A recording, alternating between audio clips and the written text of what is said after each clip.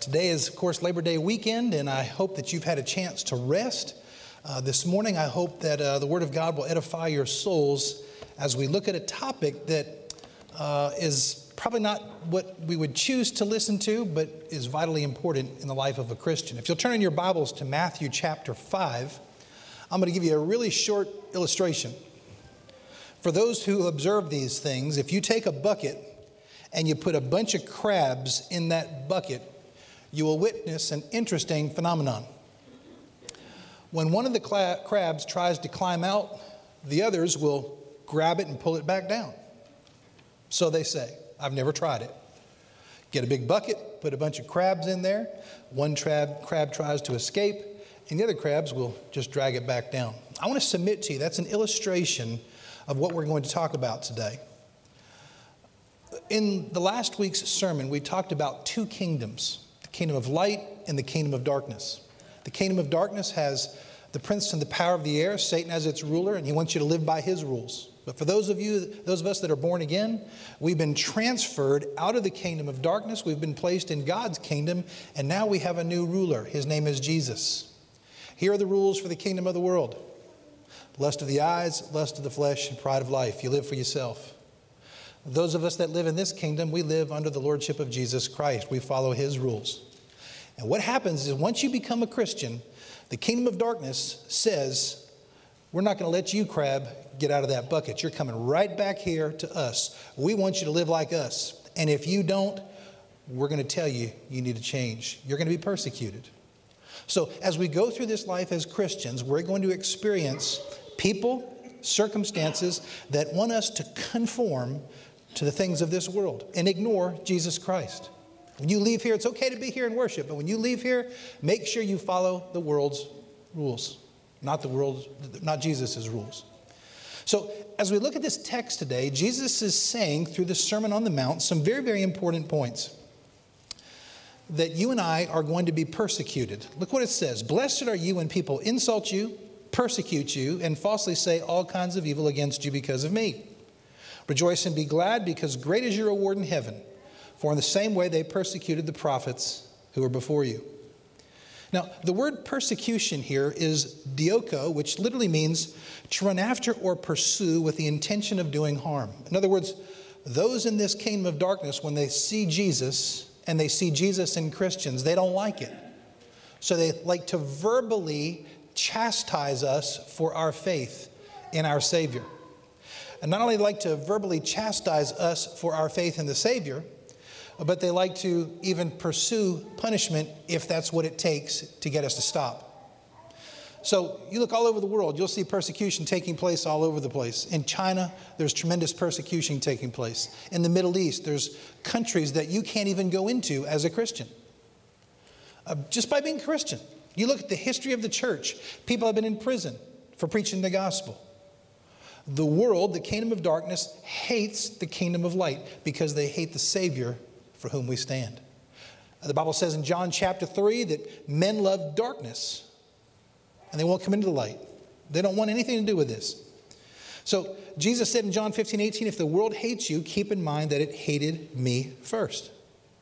Paul said to a young preacher, Timothy, he said, everyone who wants to live a godly life in Christ Jesus will be persecuted. You're going to be shunned. You're going to be ignored. You're going to be put aside if you don't follow this world's rules. So as we look at this text today, we want to answer this question.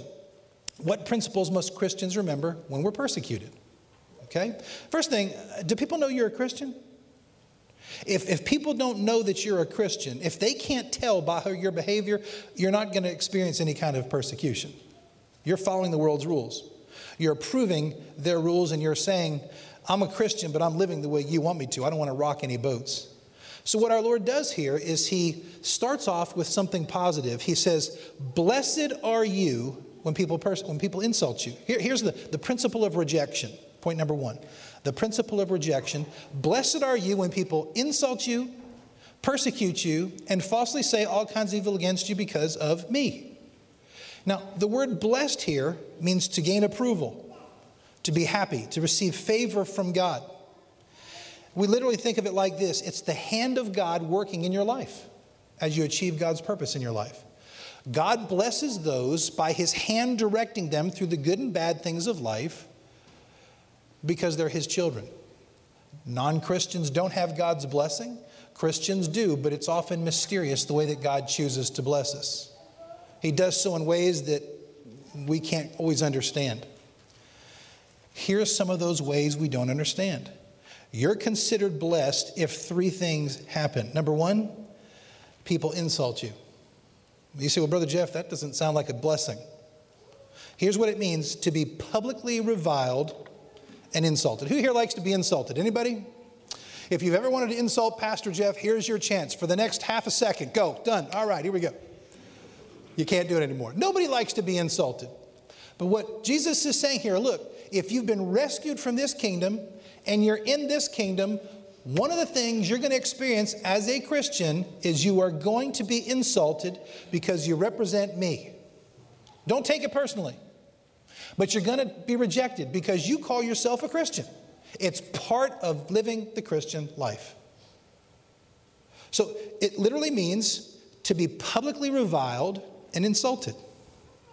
We see this even happen to our Lord. Look at the thing about us. Others slapped him in the face and said, prophesy to us, Christ. Who hit you? I mean, who could say that to Jesus? But they did. In Matthew 27:44, the robbers who were crucified with him heaped insults on him. Listen, if Jesus can get insulted, so can you and I. Because the kingdom of darkness insults those who stand for righteousness. If you want to live a sinful life and live like you're in darkness, they love you. But if you're going to be serious about Jesus, don't be surprised if the insults come. Second thing is, and don't you love this, people lie about us. It says, when people insult you, persecute you, and falsely say. You ever been lied about? Have you ever been lied about at all? It means to deceive someone by lying about them. In other words, if you're a Christian and somebody says something that's not true about you, they're lying about you. How do you respond? Now, notice, I didn't say they were talking about your character. I didn't say they were talking about you personally. They're lying about you because you're a Christian. A little bit different. But it still hurts, does it not? It hurts to be lied about. And Jesus is saying, expect it. If you're going to be persecuted, you've got to understand a couple of points. We get insulted and we get lied about. But there's another part here. They falsely say evil things about us. This literally means to be publicly destroyed. And we see this in the realm of politics all the time. Jesus is saying, look, if you're a Christian, you can expect these three things. This is the type of persecution that the world is going to do to you. If you're a Christian, they're going to insult you. They're going to lie about you. They're going to even make stuff up that turns you into somebody that's evil. And they won't look back. They just want you to be like them because that's the way they are. That's the language of darkness. They insult, they lie, and they make stuff up. R.T. Kendall, the great scholar, said, being persecuted for righteousness is the nearest you'll get to feeling what God feels like all the time. Being persecuted allows us to feel like what God feels like because people constantly lie about him, insult him, take his name in vain. You want to know how God feels like? To just experience this. By the way, by way of side note, if you're spiritually dry, God uses persecution to get your spiritual dryness out of the way. You don't need to be entertained. You don't need more stuff. What persecution does is it kind of makes you settled in your convictions. I'm standing for Jesus Christ. Blessed is the person who is persecuted for righteousness' sake. Many years ago, anybody see the movie The Passion of the Christ? Mel Gibson's movie? The guy that was the actor in that played Jesus, name was Jim Caviezel. I hope I'm saying his name right. Jim Caviezel was the guy that played Jesus in that movie. Okay? He and Mel Gibson had a conversation about that movie, and before it came out, Mel Gibson said to me, he said, you do realize by taking this role, you're probably not going to have much of a career in the film industry. Just want you to know that ahead of time. Because you're going to be put on a blacklist where you're not going to be able to have much of a career if you're really, really going to be in this movie as Jesus Christ. And sure enough, that came to pass. Jim Caviezel, in that conversation, said in response to him, everybody has to embrace their crosses. and this is mine to embrace. In other words, he felt it was more important to stand for Jesus than it was to lose his career in the film industry. And that's the kind of thing that we're talking about. How much does Jesus mean to you? Blessed are you when this happens. You can expect it. It's God's way of enabling you to be a Christian and to stand for Jesus Christ as you go through this earth, go through this world. It's God's way of chiseling us. It's God's way of conforming us into the image of Christ. When this world doesn't get you to conform to its desires, it's going to persecute you to say, look, live like us, agree with us, be what you want us, be just like us. And Jesus says, no, you're going to be like me. So that's the introductory step here. Do you really want to be a Christian? If you really, really want to be a Christian, you got to have a conviction about this. I'm standing for Jesus Christ, period. All right, point number 2, the principle of rejoicing. What do you do when you're persecuted? Do you lash back? Well, you insulted me, I'm going to insult you. You lied about me, I'm going to lie about you. You're falsely saying all kinds of evil against me, I'm going to falsely say all kinds of evil against you. It happens so quick. Don't you love those kind of arguments? They happen in churches. They happen in families. They happen in marriages. That fast, the flesh responds. Don't you insult me. Don't you lie about me. Don't you say any kind of evil against me. But Jesus is saying that's not the way Christians respond. That's the way the people in the kingdom of darkness respond. But that's not the way Christians respond. How do Christians respond? This is really cool because if you look at this verse, there are 2 imperative commands here. This is the crux of the matter. Here's how you respond when you're persecuted. Rejoice and be glad. Point number 2, the principle of rejoicing. Rejoice and be glad. That's 2 words. The first word means we choose as an act of our will to give joy, to rejoice, to be joyful. You're saying, man, you're persecuting me for being a Christian. I'm being blessed by God right now. I'm going to be blessed by the Lord because I'm being persecuted. I mean, think about Paul and Silas in that prison cell, in jail, singing hymns to God. That was their response to persecution. You know you're a Christian when you respond the way Jesus wants you to respond. You know you're in this kingdom living by its rules when you respond the way Jesus wants you to respond. He says, don't lie about them. Let them lie about you. Don't insult them. Don't say false things about them. You rejoice. They're watching you. Rejoice. And the second verb there is be glad. Let me tell you the difference. Some of us, when we sang this morning, we were rejoicing. We were going through the motions. Because we are supposed to. That's what you do on Sunday morning during song time, right? But the second part says that group of people liked it. On the inside, they're glad they got to rejoice. They were happy that they got to rejoice. And the word there is overflowing. Some of your translations are exceedingly joyful, exceedingly glad. You're thinking to yourself, man, you're insulting me. You're lying about me. You're falsely saying all kinds of evil about me. God, thank you for letting me represent you. I give you praise and glory and honor because you count me worthy to bear the name. It's an unusual response, is it not? Who responds that way? God tells us to respond that way. Now, most of us, if we're honest, we live our lives in a Christian culture. Everything we do is with Christian people. We try to avoid this type of persecution. We don't go where those people are. Jesus ate with publicans and sinners. He went where those people were. But by and large, the evangelical church in America today just avoids darkness. And we kind of, without realizing it, say to ourselves, you know, they can just go to hell.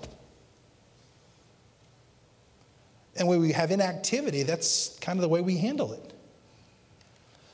But Jesus is saying, no, you got to have a proper response to people. This is how they're going to know that Jesus is real. When you have your relationship with Jesus bubble over and you can rejoice and be glad in doing it, think about it. Who gets glad when people insult you? Who gets glad when people lie about you? Who gets glad when people say falsely all kinds of evil against you? Remember what Jesus said? Because you're mine. That's why they're doing it, because you belong to me. Don't take it personally. They belong to Jesus Christ. The principle of rejoicing is very, very powerful. Let me make this a help. How many of you have ever lost something? Anybody here ever lost something? Nobody? Just me? One other. Okay. Many years ago, there was a woman, And she was in Canada. Her name was Mary Grams. She was 71 years old, been married to her husband for a long, long time. And one day she was out in the garden and she was weeding the garden, doing what she loved to do. And something happened. She lost her wedding ring in the garden. Now, ladies, just by way of testimony, would any of you rejoice and be glad when that happens? You go tell your husband, I guarantee he's not going to rejoice and be glad that it happened, okay? She looked and she looked and she looked. She could not find her wedding ring. And what do you do when you lose something like that? You just feel terrible. You feel terrible. Time passed. One day, 13 years later, her granddaughter was working in the garden. 13 years after she lost her wedding ring. Something amazing happened. She found a carrot. Caitlin, can you put that picture up there? That's what I feel like in the morning when I'm putting my belt on right there.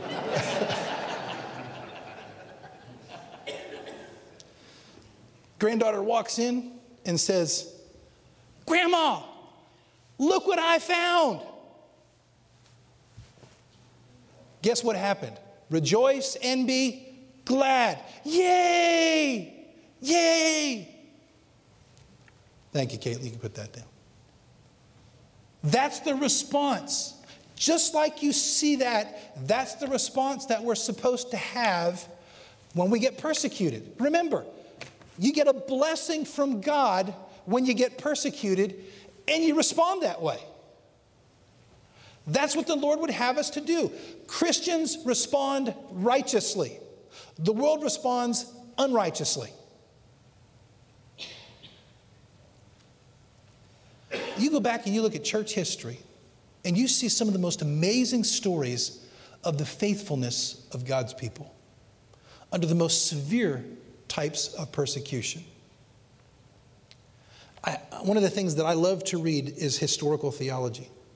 I love to go back and read the stories of Christians just like us, faithful Christians just like us, who stood for Jesus. Allow me to read one of them to you. There was a man by the name of Polycarp. And Polycarp was 86 years of age in the early church. And the Roman authorities wanted to chase him down for what? For the sin of being a Christian. That was his sin. In Rome, you could worship any god, but just not one God. You had to be polytheistic. But Polycarp was sold out for Jesus Christ. And they hunted him down. And they found him in a barn. You know what he decided to do, knowing that he was going to be martyred for the faith and be burned at the stake? You know what he did?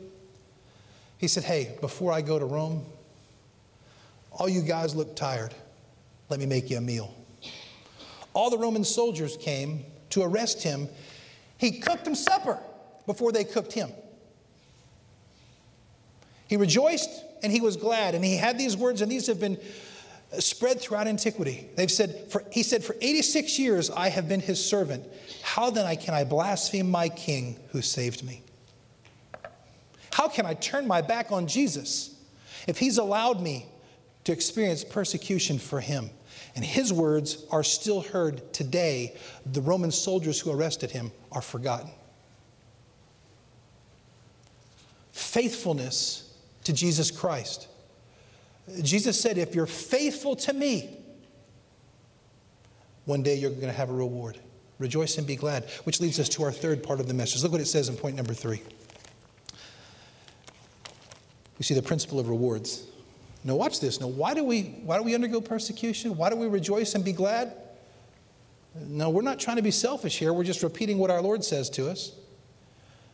Great is your reward in heaven. For in the same way they persecuted the prophets who were before you. The word reward there means wage. In other words, one day, Christian, you will be paid back fairly for what you did in this lifetime. God does not forget your persecution. God does not forget your stand for him. Though men don't see, God sees. And one day, you're going to get a spiritual paycheck in heaven. That word reward means wage. You're going to be paid back in ways that you can't even imagine one day. Now, do you believe that? Is that pie in the sky? Do you really care? I mean, when you got books coming out saying from preachers, this is your best life now, even preachers are saying that kind of stuff. We tend to say, well, I hope there's a heaven. I hope I get there, and I hope when I'm there, it's going to be all right. Do you have the conviction that Jesus knows what he's talking about? He left heaven and came to earth, and he's going back, and he's saying, one day, for you that stand with me, there will be a reward. Just look at the prophets. Now, if you go back and you look at some of the prophets, I can't do a lot of study on, but if you go to Hebrews chapter 11, you'll see what some of the prophets went through. In Hebrews chapter 11, verses 32 and following, it says, what more shall I say? I do not have time to tell about Gideon, Barak, Samson, Jephthah, David, Samuel, and the prophets, who through faith conquered kingdoms, administered justice, and gained what was promised, who shut the mouths of lions, quenched the fury of flames, and escaped the edge of the sword, whose weakness was turned to strength, and who became powerful in battle. Now watch this. Speaking of the prophets, some faced jeers and flogging, while still others were chained and put in prison. They were stoned. Watch this. They were sawed in two. They were put to death by the sword. They even went about in sheepskins and goatskins, destined, persecuted, and mistreated. The world was not worthy of them. They wandered in deserts and mountains and in caves and holes in the ground. They were all commended for their faith, yet none of them received what had been promised yet. For God had planned something better for us, that only together with us they would be made perfect. What does it say about our Lord? Jesus endured the cross for the joy set before him. He had an anticipation of what was going to happen after life. And it's a promise of Jesus. If you believe Jesus for salvation, believe him for what he has in store for us. The reason we undergo persecution and take it now is because we take Jesus at his word that he knows what he's speaking about in our future. See, what the world wants us to do is just Just come in here on a Sunday, sing a couple of songs, but when you leave here, don't let anybody know you're a Christian. Don't let anybody know that you're a Christian. So what God will do is God will send some means to wake us up. He will allow persecution to come, to wake up his people, to wake up his church. That's what God has in store for us, his rewards, just like the prophet. Now, whether you get a reward or not, to me, is not really the issue. It's a benefit. The issue is you can know God right now, personally. You can know the God that made you. You can know the God that sent his son to die for us. But rewards are promised. I saw this illustration. I thought it was pretty cool. There was a woman in South Korea. Her name was Cha Sa-soon, and she lived in a very remote mountain village. She always wanted to learn how to drive, but she never had a license, and she was in her 60s. Because she had no access to some of the things that were described to get a driver's license, she started taking tests and failed them every time because she didn't know anything about driving. She took the test once, failed, twice, failed, 10 times, failed. The story said she wanted a license so bad, she took the test 949 times and failed. You know, if you fail that many times, I'm thinking, you might want to go on to something else, Don't worry about driving, just take the bus. Don't worry about driving. On her 950th try, she got a passing grade. Then she had to take her road test after the written test. And she failed that 4 times before she actually finally got her driver's license. She persevered and persevered and persevered and persevered and persevered. She did not quit until she got her driver's license. She became a folk hero when word got out in South Korea. Kia heard about it and gave her a Kia Soul, a car, and even put her in one of their commercials. Because of her perseverance, she was rewarded for her perseverance. I don't know about you, but one day our faith will turn into sight,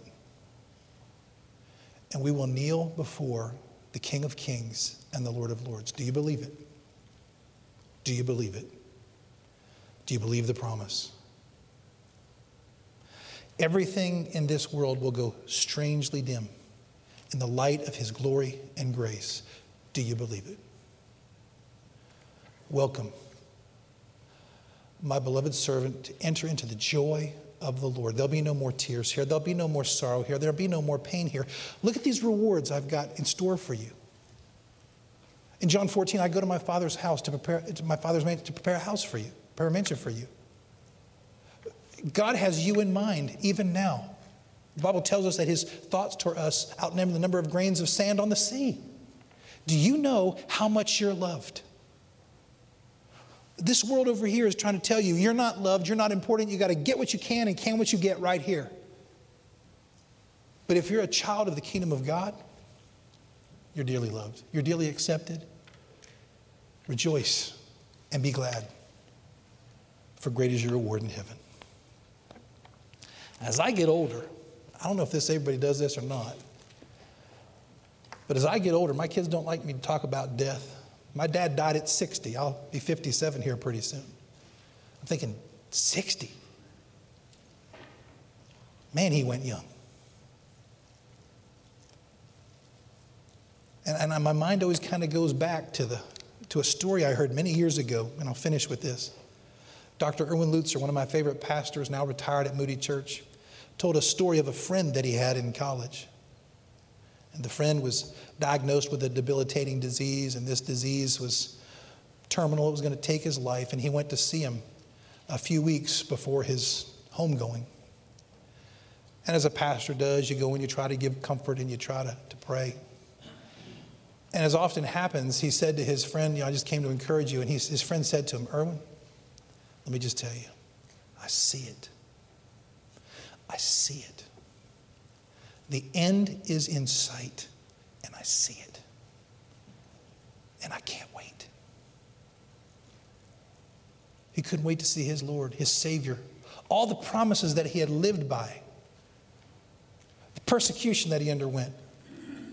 The attempt to conform him to the ways of the world. He stayed faithful. He kept taking that driver's test over and over and over. He wouldn't let that crab pull him down. He was going to keep going on with Jesus because he had the end in sight. And friend, you and I, we need to remember the God that we serve loves us. And one day there'll be a homegoing. And it will be worth it all. We'll receive our reward. If it was just Jesus, that would be far more than enough. But there's promised more. I don't want you to be selfish here. It's what he gives us. We don't even know what it is. But eye hath not seen, ear hath not heard, nor the mind comprehended what God has prepared for those who love him. Do you love him? You're going to get rejected in this world, but rejoice and be glad because great is your reward in heaven. Let's pray. Gracious Father, you are a good and holy God. We thank you for your word, which is a lamp unto our feet, a light unto our path. Lord, when we undergo difficulties, when we undergo rejection in this world, because we're yours, we rejoice and are glad. And Father, we choose to give you all the praise, the glory, and the honor. We leave the rewards up to you. But we take you at your word and we claim your promises that we, your people, can give you praise. And we thank you for that privilege and that opportunity. Father, if there's anybody here today that doesn't know you as their Lord and Savior, they're still in the kingdom of darkness, they've not yet been transferred into the kingdom of light, I just pray for their soul even now. I pray they'll take Jesus at his word. You must be born again. That you demonstrated your love for us, and while we were yet sinners, Christ died for us. Father, if there are some that have been influenced too much by the ways of this world and they want to get back under your lordship, they're silent Christians, nobody really knows. You allow us to experience persecution to let the whole world know that we're yours. Father, we pray for those in other nations today who are undergoing persecution just for carrying the name of Jesus, of Christian. We thank you for their faithfulness and pray that your blessing would continue to be upon them as they let their light shine. Father, we rejoice and are glad because of our King, our Savior, our Lord Jesus Christ. To you be all glory and honor and praise. We ask this in Jesus' name.